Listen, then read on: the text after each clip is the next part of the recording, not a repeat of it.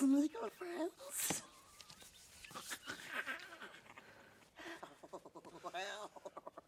You make him sick, you will. Behaving like that. There's only one way to eat a brace of conies. Imagine all this What's it doing? Stupid fat habit. It ruins it.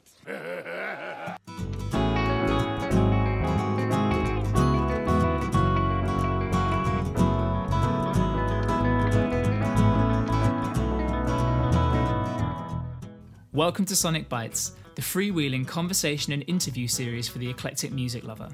This week, we talk about why artists cover songs and what makes a good cover. From Whitney Houston's cover of Dolly Parton's I Will Always Love You to Lemonhead's cover of Simon and Garfunkel's Mrs. Robinson, we pick out the best of the best and the worst of the worst and uncover the surprising importance of covering songs over time. What do you think about songs being covered by other artists? Drop us a comment on YouTube, Twitter, or Instagram and let us know what some of your favourite cover songs are. If you're enjoying the podcast, it would mean the absolute world if you could follow us on Spotify, Anchor FM, or Stitcher, or like our videos on YouTube, as it goes a long way to helping the show and allowing us to make more freewheeling content. We hope you enjoy it. Bob Dylan, freewheeling. Are there any other things that are freewheeling in music? Free jazz? Free jazz is very freewheeling. I was freewheeling. Oh god, I had a guitar lesson this week from a fantastic teacher called John Morelli, who's played with people like Ginger Baker, and he's played with BB King's bassist. He told me. How old is he? And he's 63. He said.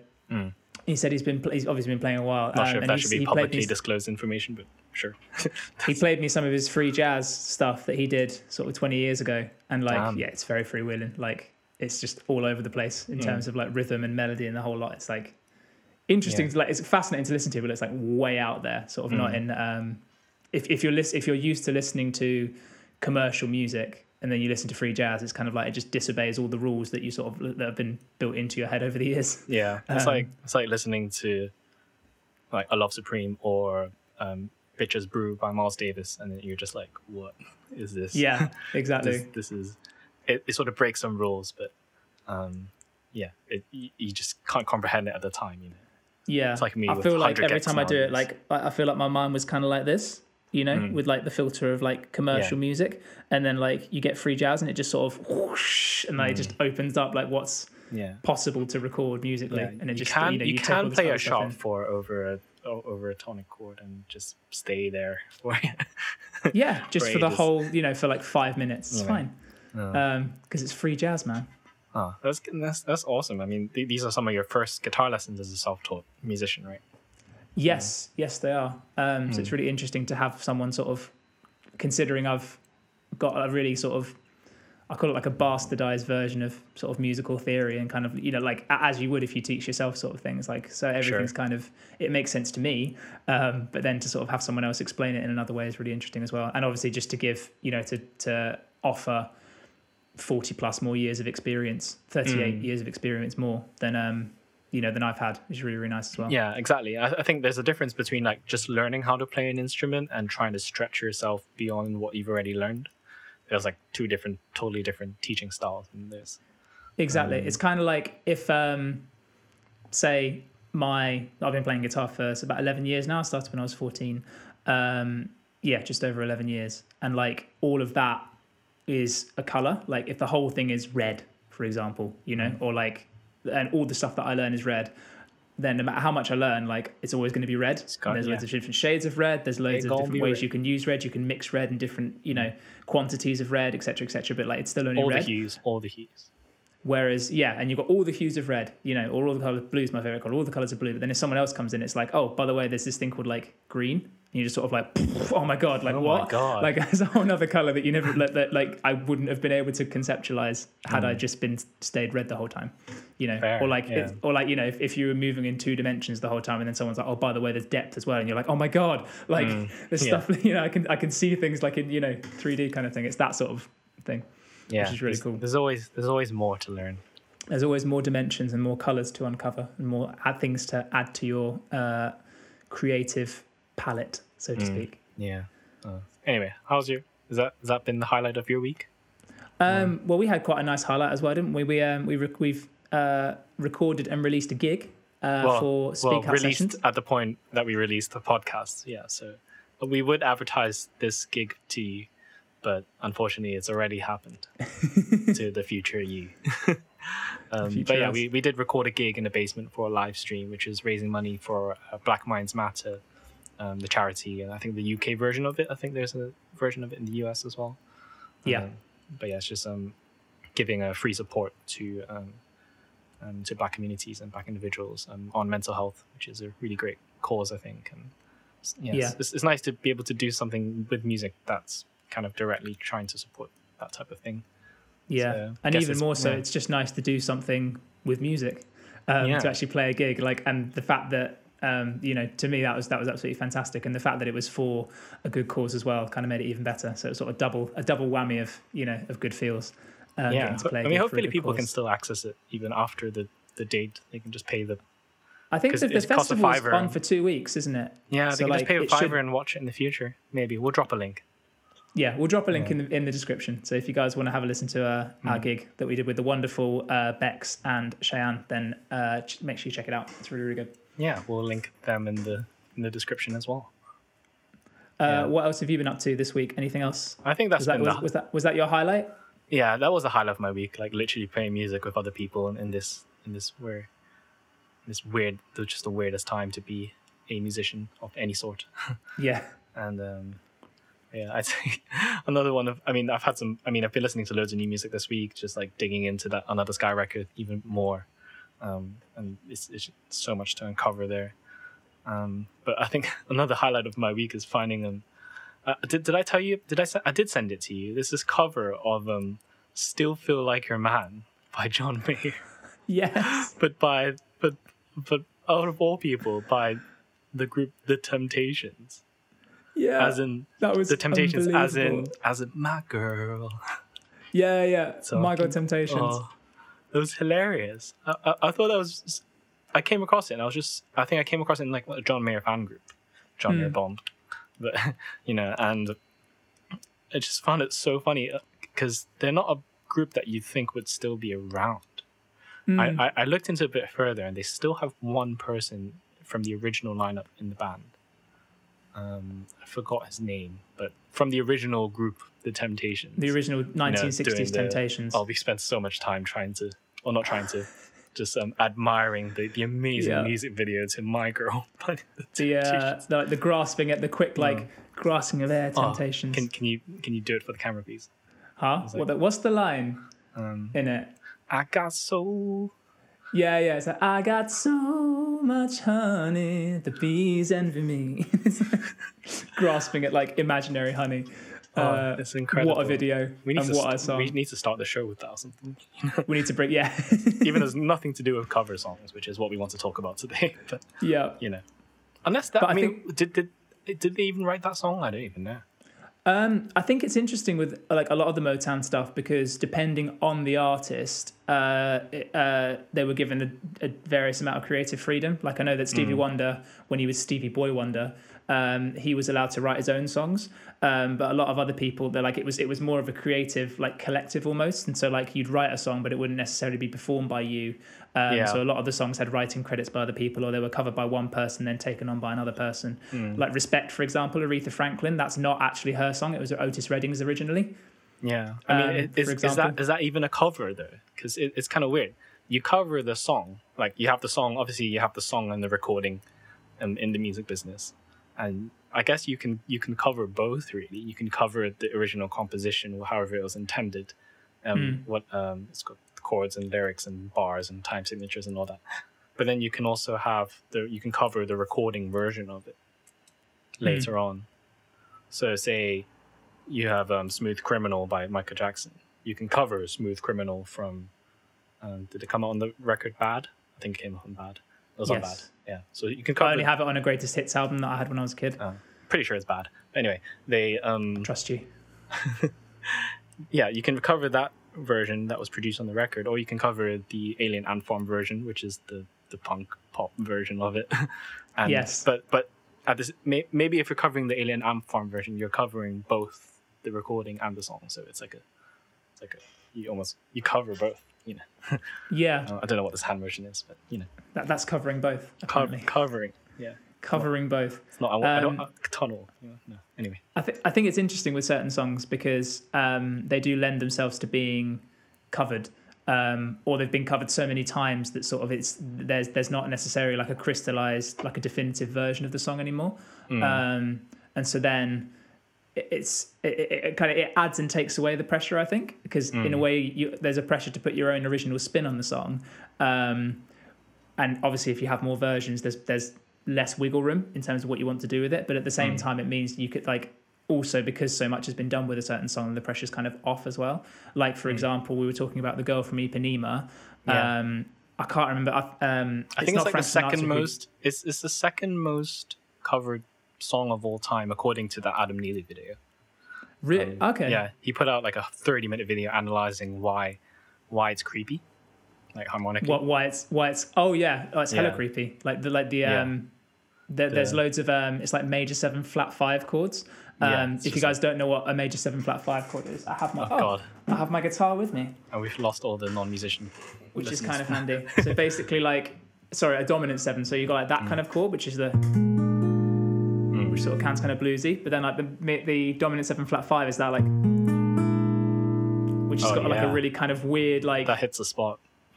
Yeah, exactly. And like I think it has because it's in F originally, you have that like, but then like the whole like turnaround is then like when you do like the 3 6 2 5 1, like it's basically like it's that, and then it just moves down, so you get like, oh god. So like I think it puts off a lot of people in terms of like just harmonically it's kind of a bit of a weird song. So I would agree with that statement. Yeah, I mean, do we need to frame it around? We're going to talk about cover songs if it wasn't obvious from the title of the podcast. Yeah, I think that's they said he said it was the second most covered. I actually don't even know what the most covered song of all time is. What would you like it to be? What would I like it to be? Like, if like cynically, what would you like it to be? Cynically. I would want it to be a Stevie Wonder song that's not Superstition.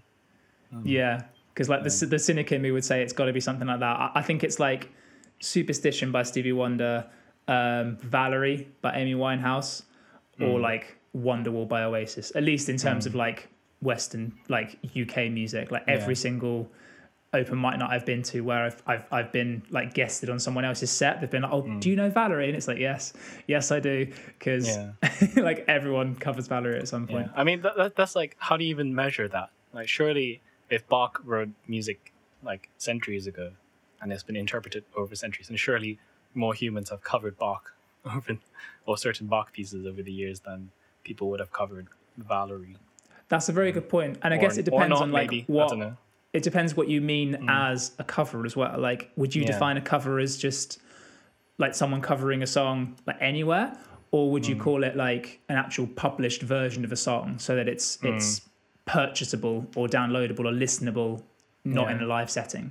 Yeah, it's weird. I mean, on a basic level, it literally just means when you're playing a song that you didn't write, or interpreting something you didn't record. So even if me and you sat in a room and played I don't know, a song Bigger Than My Body, any song, then that's not a Leo Kelly G song.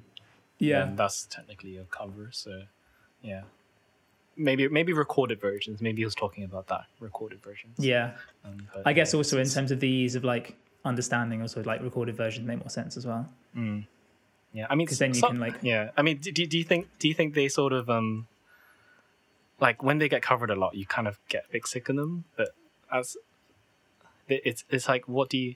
I guess you can just personally feel sick of a song. Like, say if you're a function musician, you got to play Dancing in the Moonlight, you got to play Superstition, Valerie, Mr. Brightside, like literally every single event. And so you get sick of it that way. But for that person who probably maybe only consumes a bit of music, suddenly hears Mr. Brightside, it's their favorite song ever, then it's it's great, and they want to hear it at every single wedding they go to, the one wedding they go to a year, exactly. But I think I guess we're not really talking about like, but we're talking about like the quality, right? we kind of wanted to go into, because what makes like a good cover song? Yeah, exactly. I guess a good question to maybe like start with would be why do you think that people cover songs? Why do we cover songs? Like why do we take something that someone else has created and go, I'm going to do that as well? As opposed to I'm just going to write my own something, you know? Yeah, I mean, there's no one single purpose, but no, obviously there's loads of different reasons, but like I can think of a few which are kind of interesting.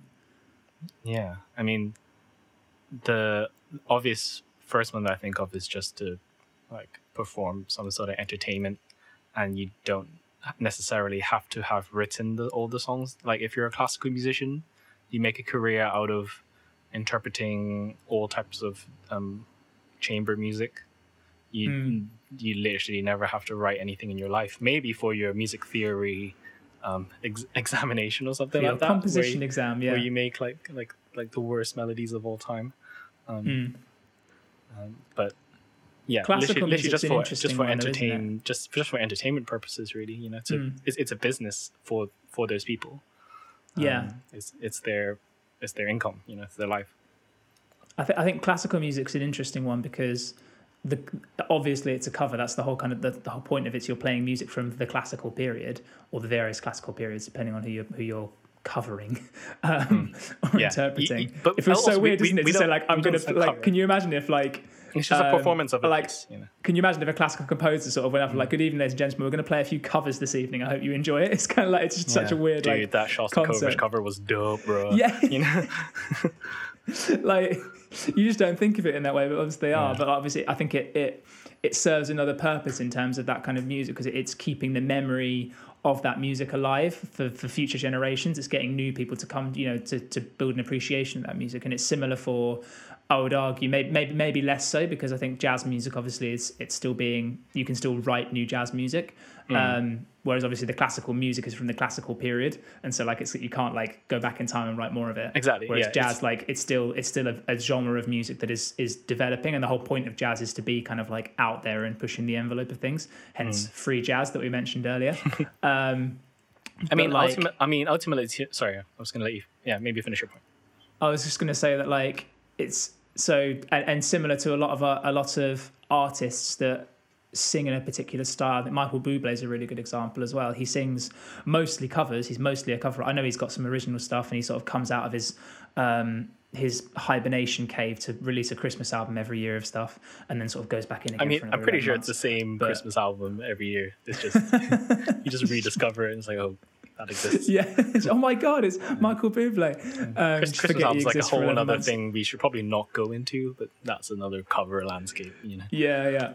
But his sort of shtick, as it were, is that he's sort of a modern version of like a 1950s crooner, and like there are some really good interviews and videos on YouTube that are worth checking out where he impersonates or talks about how he impersonates other Love that artists. Video. Like he talks about like how Elvis Presley uses his sort of really sort of fast vibrato and sort of drops his sort of his voice box down, and sort of he talks about Dean Martin as well, and just he sort of like so in a way it's keeping that kind of style of music alive. Another really good example, which is completely sort of off the scale, is Tommy Emmanuel, who's an amazing acoustic guitar player. Yeah. But he is. A lot of his sort of he writes original music, and it's absolutely amazing. If you're an acoustic guitarist and you want to sort of be brought down a few pegs or just be really depressed for a couple of days, just listen to Tommy Emmanuel. He's absolutely phenomenal. But he covers Chet Atkins, he covers Mel Travis, and he covers a lot of things. Like he does like a Beatles medley, he does a Jimi Hendrix medley. I love that Beatles medley. The Beatles medley is phenomenal, but it means that for people who are unfamiliar with the Beatles, for example, I know it's obviously. It's at least for people that I know in my social circle, it's very uncommon for people to have not heard of the Beatles. But my fiance works in a secondary school, and she said that there are kids now who are 11, 12 years old who haven't heard of Queen. They don't know who the Beatles are. So like if they go to a concert like that, it's keeping that music alive for them. And Mel Travis, for example, like I would never have heard of Mel Travis had I not listened to Tommy Emmanuel. And Chet Atkins is that in the same way, like the person who wrote Mr. Sandman, the person who wrote Yakety Axe or Yakety Sax as it is when it's played with the saxophone, like all these amazing tunes that are kept alive by people like Tommy Emmanuel. I guess it's another purpose it's another purpose for cover music that goes beyond just playing good songs. Like the songs themselves are sort of bigger than the artist who wrote them. It's kind of these songs need to be kept alive in one way, you know? Yeah, I find that really interesting because you have these artists. Maybe it's just that's what defines a good and a bad cover, or it completely isn't. But you have, say, Michael Bublé. He sings these songs, and then you go find the original versions of the jazz songs. That's an option. You don't have to do that to appreciate the songs. No pressure. At the same There's no time, you don't homework have to listen to Chet Atkins to appreciate Tommy Emmanuel's cover of Chet Atkins. Yeah. But when does it become like, okay, that's really good, and then you have like, say, a cover that I really like and enjoy is like a cover of Torn by Natalie. Is it Natalie Imbruglia that she's? Yeah, Natalie Imbruglia. Yeah, and it's done by a pop punk band called Neck Deep, from Wales, and it's like, of all places. And I mean, I really like the cover as a pop punk fan, but it's not like that's a different category of cover. I'm not going to be like, okay, now I'm going to check out Natalie Imbruglia, and it's going to be like discovering the world of Chet Atkins. It's like, it's a completely yeah. So what's the scale? What's I was at this pop punk gig in Wales. Yeah, and that just inspired me to become the whole biggest world of Natalie Imbruglia that I'd never experienced before. Yeah. I mean, that might be. In fairness, that might be the case for maybe it'll change someone's life. We can't rule out. Maybe we're missing out on Natalie Imbruglia. Maybe we need to check out. We need to do a Natalie Imbruglia deep dive at some point this week and find some of the uncovered gems in her albums. Yeah. Sorry to any of her any avid fans listening to this. Yes, I have nothing against Natalie Imbruglia. I think she's great. Yeah. But obviously, like to my mind, like she's only known for. I only know her for Torn. She has another song that's big, right? I forgot what it was. It's not ironic, is it? No, that's what's her name? Alanis Morissette. Yes, sorry. She has another song. We'll figure it out. We'll work that one out as we go. Yeah, but I think a lot of songs do have that ability to make you discover some old tunes that, because ultimately the artist who's covering it, especially on a recorded version that's commercially released, is more than likely something that they like and it has inspired them. I guess that's it's definitely a purpose of covering songs, but I think there's two sides though. There's the artist and their appreciation of the song and them wanting to keep the legacy of that song as well as maybe their own career as well. But there's also cover songs are done because it's what the listener wants to hear. At the end of the day, it's like covering Valerie. It's because people want to hear Valerie at a wedding. I guess also not even dichotomies. Dichotomy. Yeah, not even just in terms of wedding and function bands. There are people who make careers on YouTube as cover artists. Boise Avenue is a really good example. They were the OGs. Yeah, exactly. Where like I'm not necessarily interested in original music that Boise Avenue writes. Like I just like his covers, and he's obviously famous as a cover guy.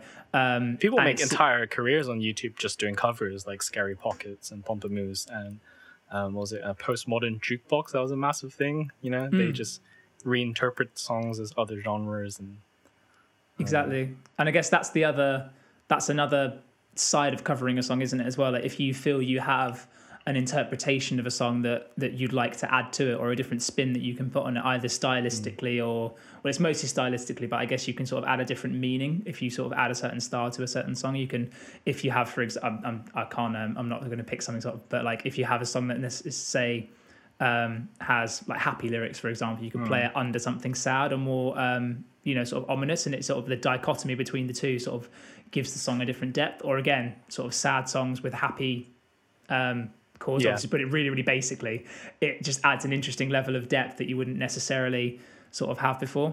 Scary Pockets, I'm waiting for that funk Phoebe Bridgers cover. Give it to me, man. Oh, I'd love that so much. Such a Phoebe Bridgers fan. But like I was actually watching a really interesting version of. So it wasn't a version. It was a episode of one of Corey Wong's videos on YouTube where he was talking about the creation of the song Bluebird, which he did with Chris Thiele, and he was saying that like he actually originally wrote that for as like a horn piece, and to have it as a hornheads arrangement, and because obviously in lockdown he wanted the availability of music is a bit less. He wanted to sort of try it acoustically instead. So like you can almost do not a cover of your own song, but there are different arrangements of a song to give that kind of different sense of musical feeling. I think a really good example is not of someone covering their own song, but if you listen to I Will Always Love You, obviously made really, really famous by Whitney Houston in The Bodyguard. And there are memes, you know, there's that the thing of that kid like being hit by the spinning thing and just being like, and like flying away. But the original song is a Dolly Parton song, and it's like it's a lot quieter, and it's got a nice harmonica part to it, and it's you know, the lyric "I will always love you" can obviously be reinterpreted for different situations as well, in terms of like, I can't remember what the situation is in The Bodyguard, but obviously originally with Dolly Parton it was she left her original manager, and so the song was written to her manager to say like, you know, I'm moving on, but I will always love you because of, you know, obviously all the stuff that he did for her. And so like songs can be reinterpreted that way as well. It's I love that when it's like people find out songs, I mean we've been talking about it, but people find out songs are actually recorded or written by other people, it's like such a definitive version that you don't really think of, like you think of the recording more than the composition, you know, like with Prince's Nothing Compares to You. Loads of people wouldn't, I mean, I guess it is common knowledge that it is Prince wrote that song for, what's her name? Sinead O'Connor. Nothing. Oh, such a good song. But the Prince version is like freaking amazing as well. You have people writing for other people, writing a song for them. Loads of stuff is written by other people, you know, like all that Motown stuff. I mean, a lot of it was written by the artists themselves as well, but a lot of it was written by other people as well. A really good example of that is Carole King and James Taylor. Oh yeah, of course. You know, they started off as songwriters. I can't remember which record label they wrote for, but they would just churn out songs for other people. Who's the other one? Burt Bacharach and Hal David as well, who wrote for they did what's the song? Close to You by the Carpenters, and like so many other hit songs from sort of like the 60s and the 70s. They were Burt Bacharach would write the music and Hal David would write the lyrics. And so they were like a writing duo that sort of worked with a lot of artists as well. Absolutely prolific, like both, like all four of them, James Taylor and Carole King as well. I think what I find quite interesting with covers as well is kind of like it's a timing thing, that a lot of I was trying to think of one of those songs that came to mind, sort of with the whole the surge in the Black Lives Matter movement this year, that a lot of songs that were sort of famous or made famous in the original civil rights struggle in the late 1960s, the fact that like a lot of the things are still prominent now, sort of it adds a sort of a haunting weight to a lot of the songs as well. If you know, if certain songs are covered at certain times, it can really just capture the voice of a certain time or things like that. Like What's Going On by Marvin Gaye, for example, was relevant then, and you could argue is still relevant now. And so like I think it's another reason to cover a song as well, is that like if the message of the song sort of can it cuts through, you know, like another it's less so in terms of the Black Lives Matter movement, but Blown in the Wind, the Bob Dylan song, like sort of the one that's the, you know, sort of the 9, like there are 9 questions in the song, and it's this absolutely, and they're such sort of powerful questions, but like even now the questions are still relevant. So like I think Bob Dylan he's an interesting one in terms of covers, because I think he's almost more famous for his covers than he is for his originals. I've not listened to that much Bob Dylan, but I know so much of his music vicariously through listening to other people's versions, like Jimi Hendrix, Adele, Peter, Paul and Mary, Bob Dylan, Dave Matthews Band. Like so many people have covered Bob Dylan songs because of how poignant the lyrics are, and because, you know, they still hold a weight today, and they're not devoid of the time they're written in, but like the questions and the themes are they're so broad that they're almost applicable at any time, which is really, really interesting. Yeah, or like Denzel Curry covering Rage Against the Machine's "Killing in the Name," and you're just like, what? Yeah, You know, yeah, like, exactly that. Yeah, still valid today. Oh. It's such a wonderful world, and it's like we obviously we write songs and stuff, and a lot of our favorite artists write and perform their own music, which is I guess it is a sort of like a 20th century thing. Like you don't have, I mean, I guess you have classical composers writing the music, and then they get an orchestra to interpret it for them because they literally can't play all the instruments. Yeah. But that's not really a cover, I guess. But what was my point? Oh yeah, so it's just an interesting world of like just cover.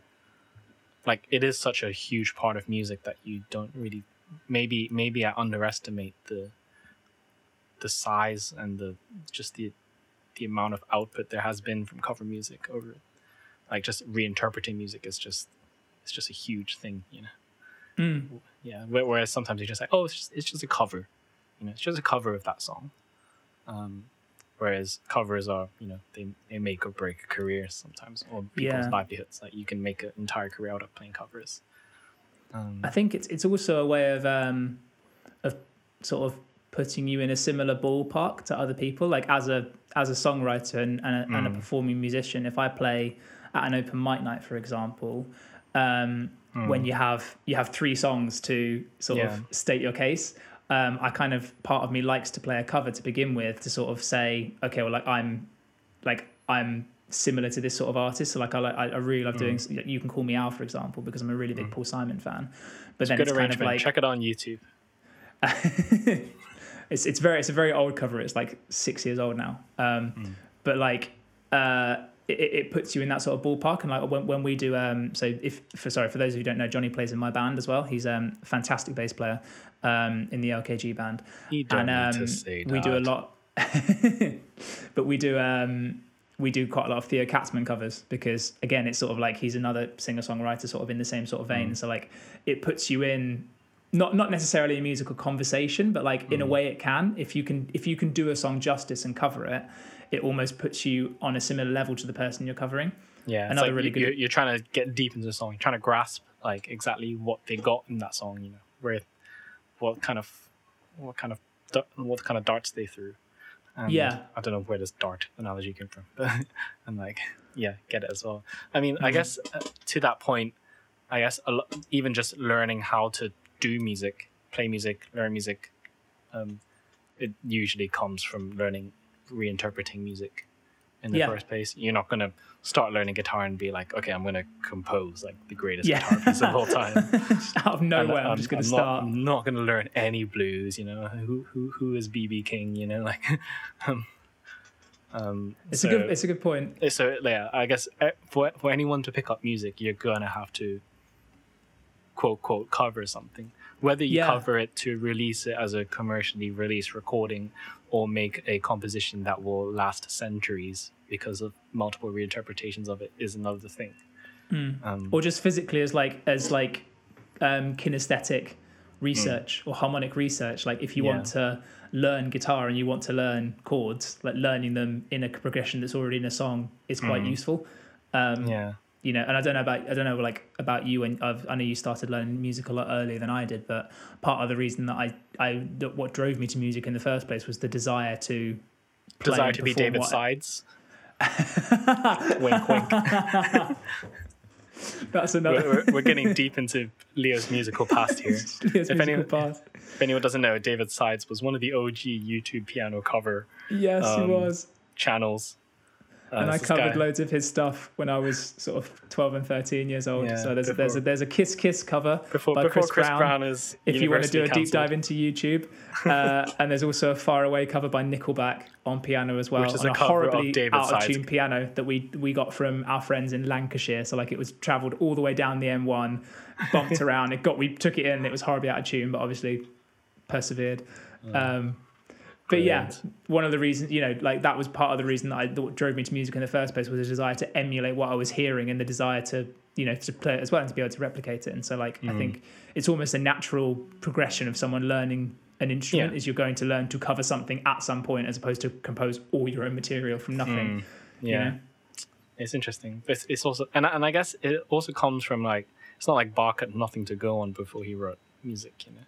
So it all comes from interpreting the past and how much you want to interpret, because you literally don't have to interpret anything to be able to make music. But you have to interpret something. Exactly, yeah. But at the same time, I feel like nowadays there's also just like covers that it's not really like you have to like have a deep knowledge to interpret it, you know. It's like, I'm sure Neck Deep knows about pop music, but they didn't have to learn that from Torn, you know. No, exactly. But then there are some that are, you know, that are foundational. Like you can see that, you can literally see where they get their sound from. It's like D'Angelo covering Prince, he just absolutely idolizes. So She's Always in My Hair. He's done other Prince covers, and Sometimes It Snows in April, a very touching one at Prince's funeral. Well, I think it was on Jimmy Fallon's show, but yeah, it was Tribute, right after he died. Yeah, but yeah, you can literally see. Okay, they're covering this person because they obviously were inspired by them by some way. Like some of my favorites are, I mean, Leanne La Havas came out with Weird Fishes recently, which is did a cover of Weird Fishes by Radiohead, and that's not even like they were influenced. She was probably not influenced by Radiohead's sound specifically. But more maybe the songwriting and the chords or the melodies or even just the feeling that Radiohead were trying to tap into. You know? Yeah. I think another one is like, I think it's interesting as well because there are like sort of musical progressions as well, like to go from Jimi Hendrix, for example, which is kind of a weird one because like he did so many Bob Dylan covers, like All Along the Watchtower is a Bob Dylan song. Hey Joe was written by the Leaves originally, I think, so that's not even a Jimi Hendrix song. But like obviously Little Wing was his, but then that was covered by Stevie Ray Vaughan and everyone else as well. But like even John Mayer does like he's done Boulder's Love on Continuum as well, and it's almost like, you know, it shows it touches on what I was talking about earlier as well, because like if you cover a Jimi Hendrix song and you release it, like in a way you're saying, you know, I want to be thought of in a similar way as Jimi Hendrix, you know, I want to be in a similar conversation to Jimi Hendrix, which I would argue someone like John Mayer and Stevie Ray Vaughan, you know, you could put them in a similar like ballpark in terms of you know, some of the best guitarists of their generations, but it's also, you know, just a profound love for the music as well, I think, because, you know, like if you're going to cover a song, like you've got to like it a decent amount, you know, to cover it, kind of thing. Like if I were to cover, like to put a Paul Simon cover on a record that I did, like it would be on one hand to, you know, to say, like, you know, like I would love to be thought of in a similar way as, you know, whether it will happen or not, like I'd love to be, you know, mentioned in the same breath as Paul Simon or something like that as a songwriter. But it's also a profound, you know, love for the music as well, in terms of like I've grown up listening to Paul Simon. Like it's part of my, you know, it's in my bones, like the music, because I've listened to it so much, kind of thing, you know. Yeah, I think it's also interesting because there's also like, obviously these are covers that were inspiring and were good, but there are also covers where like this should never have happened, you know. Like yes, there are quite a few of those as well. At least in our opinion, probably shouldn't have happened. Yeah, I mean, I can't really think of these off the top of my head. Maybe that's just because I like too much music, which is the downfall of my entire life. But the eternal musical fence sitter, Johnny Chung. Yeah, well, not fence sitter. I'm an eternal music stan-ner. Yeah. But yeah, I mean, some people would argue. I mean, I love the Michael McDonald versions of the Motown songs. He's released not one, but two. He's also released 5 Christmas albums, which are basically all cover songs. That's amazing. But yeah, 2 of his Motown cover albums. I mean, he's very much influenced by like a lot of black music and Motown music and blues music, which I think there's a podcast called 1613. By the New York Times. One of the episodes goes into 1619. Sorry, almost there. 6 years off. I think it's the date when the first slaves arrived in America. I think that's why 1619 is important. There you go. 1619. Go listen to that podcast. It's incredible. It's amazing. The best clearly, 6 hours of your life you'll spend. Clearly made such an impact on me that I could remember the year that the slaves arrived in America. But you remember Michael McDonald, and that's the main thing. I remember Michael McDonald and how he was influenced by black music. Great, Johnny. Great stuff. I'm going to post this on the internet. Anyway. But yeah, some people would be like, oh my God, this is the worst thing. Like, Michael McDonald is the cheesiest person. Like, Michael Bublé, what is he doing covering Michael McBublé? Michael McBublé.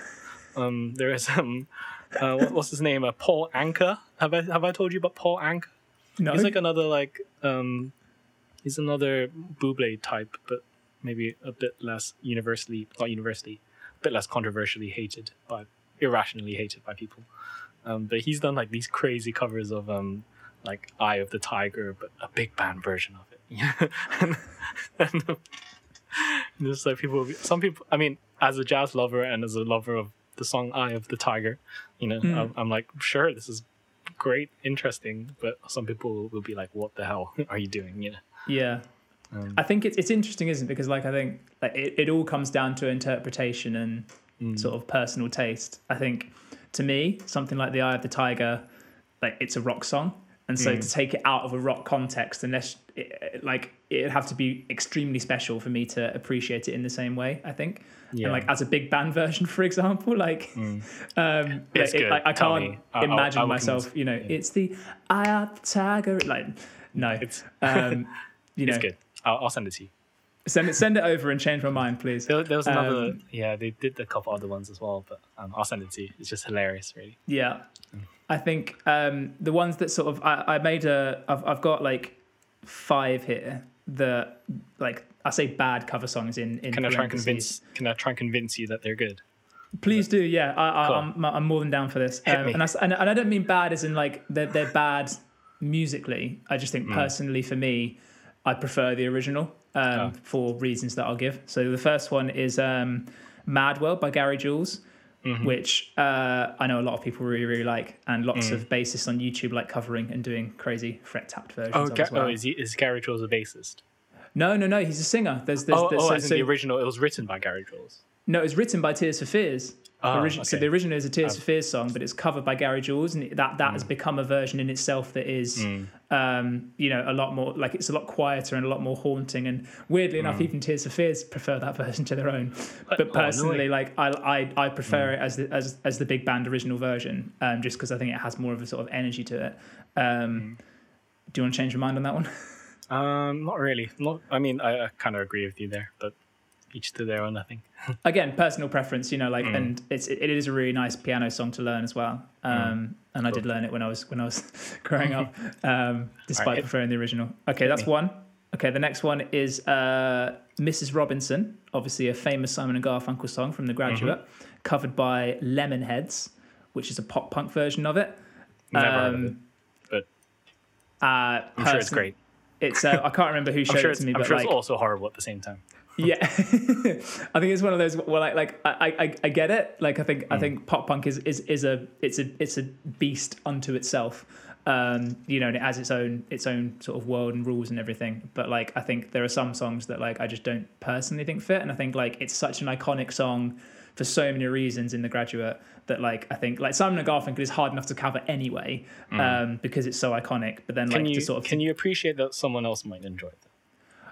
Yes, I can perfectly. As I say, like this is only in my opinion. Like because I feel like there is someone else might enjoy it. There is a line of thought where sometimes when these covers happen, and people are like, "This should never have happened, and no one should appreciate it." Like no. By all means, appreciate these songs. Like this is only my opinion. That like, and it's not that I don't think they're bad covers. They're just personally I prefer the originals. So, like to take another example, like that I think is a fantastic cover is Vanilla Sky's "1,000 Miles," the Vanessa Carlton cover. Thank you. I was going to say Vanessa Hudgens, but that's not. No, Vanessa Carlton cover. But like they put the piano riff onto an electric guitar, which is really, really pretty, and they sort of make it heavier as well. And I think it's brilliant, and it really works. But with the Lemonheads one, it just kind of misses the point for me. There's Big Yellow Taxi by Counting Crows, which is originally a Joni Mitchell song. Definitely original, but very biased. Yeah. All right. Again, like it might just, again, I think it depends on what you grew up listening to as well. Like I grew up listening to Joni Mitchell and Big Yellow Taxi, and I'm sorry. When you sort of go to like list off a load of Joni Mitchell songs and then your mind goes blank. But like Big Yellow Taxi, Help Me, A Case of You. Yeah, exactly. All those. Coming on Christmas, and The Circle Game. There you go. They're all coming now. But again, that might just be a case of like it being. You just have to. Your brain is just loading the sheer amount of content, like just buffering, the quality, just buffering the literature quality. It's a big file size to load a Joni Mitchell song into. It's a big file size to load Joni Mitchell songs. Time, exactly. It's buffering. Yeah, both sides now. It's another face. Sorry, they're just gonna pop up sporadically through the podcast now, which I can only apologise for. Any more? And the last one, I guess, would be maybe the Disturbed version of. No, that's not true. The Disturbed. The Disturbed version of Sound of Silence. Of Sound of Silence. Ha ha ha. You're gonna change your mind on that one. Again, like this is from the perspective of a Simon and Garfunkel fan, like a diehard Simon and Garfunkel fan. But like you'd prefer the original. Yeah. I definitely prefer the original. I think the Disturbed version is great. I think maybe some people put it up on a higher pedestal than it is. Like, this is the greatest cover of all time. Like I think it has more hits on YouTube than the original. Oh, I don't doubt it. Which kind of blows my mind. Yeah, and. Personally, because then like I can just imagine conversations where like you type in Sound of Silence, so like Sound of Silence has 630 million hits on YouTube versus the original Sound of Silence, which has got 13 million. It's which is just mind blowing. I mean, there's a lot to unpack there, but I think those can coexist. As I say, they were welcome to coexist, but they're songs that like I think. I personally prefer the originals. Any more covers you want to shout out before we almost wrap it up with our final thought question? Final little bit. Thought question. That's a great segment that I've just come up with. Any more thought questions? Any more thought questions as opposed to as opposed to mouth questions or just. What other fantastic covers have we got? I mean, there's like Alleluia by Jeff Buckley, amazing cover. I Shot the Sheriff by Eric Clapton, really good version. He plays it at Crossroads most years, and it's fantastic. Respect is originally an Otis Redding song, not an Aretha Franklin song. Oh, sorry, we mentioned that already. Yeah, I mean, no, I don't think we did, but I think Stevie Wonder also has a version of Respect. It's pretty good as well. Yeah, definitely. It's no Aretha Franklin, but Heard It Through the Grapevine is actually a Gladys Knight song originally. Oh. Actually, I think I do know that because it's in this James Jamerson bass book that I have, and I started playing it and I was like, I wanted to play it to the Marvin Gaye version, and then it was actually a transcription of the Gladys Knight version. I was like, oh, okay, I got to find the Gladys Knight version to play it. Mind blown. Yeah, that's how I found out, which is quite interesting. And I guess the last one that always comes up is "Dancing in the Moonlight" by Top Loader, which is originally a King Harvest song. That one's interesting because I think like it's at least to my mind, and again, I guess it depends sort of with a lot of the covers and like sort of how you experience them when you're born as well. Like if you're born in if you were born say like pre-Adele and like Make You Feel My Love from Bob Dylan, then like hearing that is always going to sound like a cover, whereas like if you hear the other one first, then obviously you get used to that, and then hearing the original then sounds strange. Fair. Like I listened to Dancing in the Moonlight by King Harvest after having listened to Top Loader for years, and it just sounds really strange now, like listening to it. Yeah. But obviously people for whatever the space was between Top Loaders coming out and King Harvest, that was the song, and that was the version of the song, and then all of a sudden this other one sort of comes along and usurps it and gets used in all the almost like exponential in all the function band songs ever in the UK, at least that I've most of the ones that I've played, it's a DJ song or a song that you play. Yeah, cool. Couple I want to shout out before we move on. Yeah, go on. I've got a recent version of Al Green's song "Take Me to the River," which was covered by Talking Heads.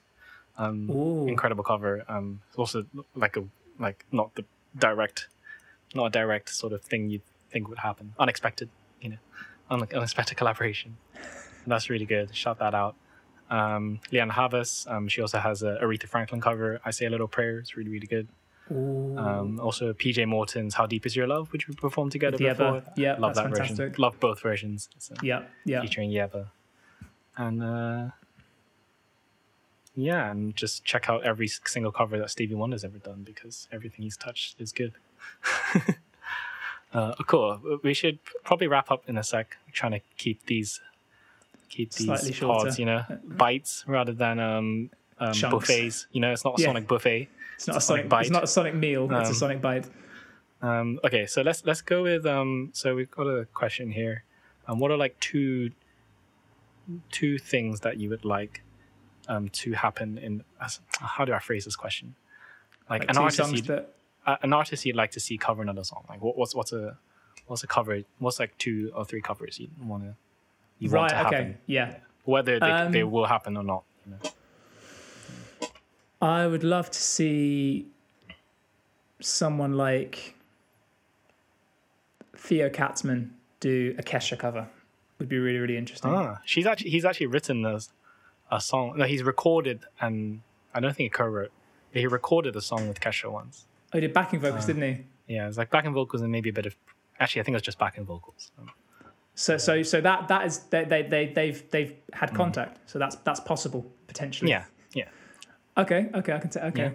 Yeah. Anything else? And then I would love to see. We talk so much about guitar on this channel. Obviously, as a guitar player, that kind of makes sense. Makes sense. But I'd love to see someone like, I'm just trying to think of all the really good piano players at the moment who are sort of around. Like Gavin DeGraw, for example. Like I'd love to see Gavin DeGraw do like a Billy Joel cover or something. Like Scenes from an Italian Restaurant by Gavin DeGraw would be a really completely out there, and like I don't know if people would like it, but it'd be interesting to see sort of like some of the older music being carried on through the legacy of sort of younger artists and sort of people coming up as musicians and singer-songwriters, and sort of doing both of them. Fair. What about you? What are two covers that you'd love to see? One dream cover I'd love to see is The National cover something off the Taylor Swift album, kind of 80s. That's happened already. No, it hasn't actually. But although that would be amazing. That would be kind of cool. I'd love to see them properly record. 2 octaves down. Like properly record a Talking Heads song or something. I'm gonna just keep talking about Talking Heads, but they did a version of Heaven in London. I didn't go see it, but a couple years ago, that's on YouTube, and there's like a grainy fan footage of it, and the song Heaven is just like the perfect song for the National cover to cover. So I'd love to see them, because now I know that they appreciate the song. I feel like that can happen. Maybe they won't be inspired to do it, but I feel like I just want to have a good studio quality version of that. That would be amazing. And I'd love to see Wolfpack just cover even more songs. I think Wolfpack's definitely just they do a lot of covers live, a lot of quite like just well-known Motown songs, and that's the era that they're very much influenced by. Also, like their cover of Something in the Way She Moves as well by the Beatles. I really, really like. Yeah. With a harmonized guitar solo in the middle, is just fantastic. Bernard Purdie on the drums. Bernard Purdie on the drums. Yeah. But I'd love to see those. I also just want to be surprised, I think. And just surprised with the quality of it, and also just I guess the whole point is just to be aware of the things that are happening, being aware of the context of people covering songs, and I feel like it gives me a greater appreciation of both the artist that's covering the song and also the songs that they're covering themselves, and giving it an extra life. Every time someone covers a song, I think there's so much power there, because it almost extends the lifespan of a composition or of a recording. And I think that's the magic there. If we're to conclude on anything. Absolutely. And long may the songs continue with new life each time.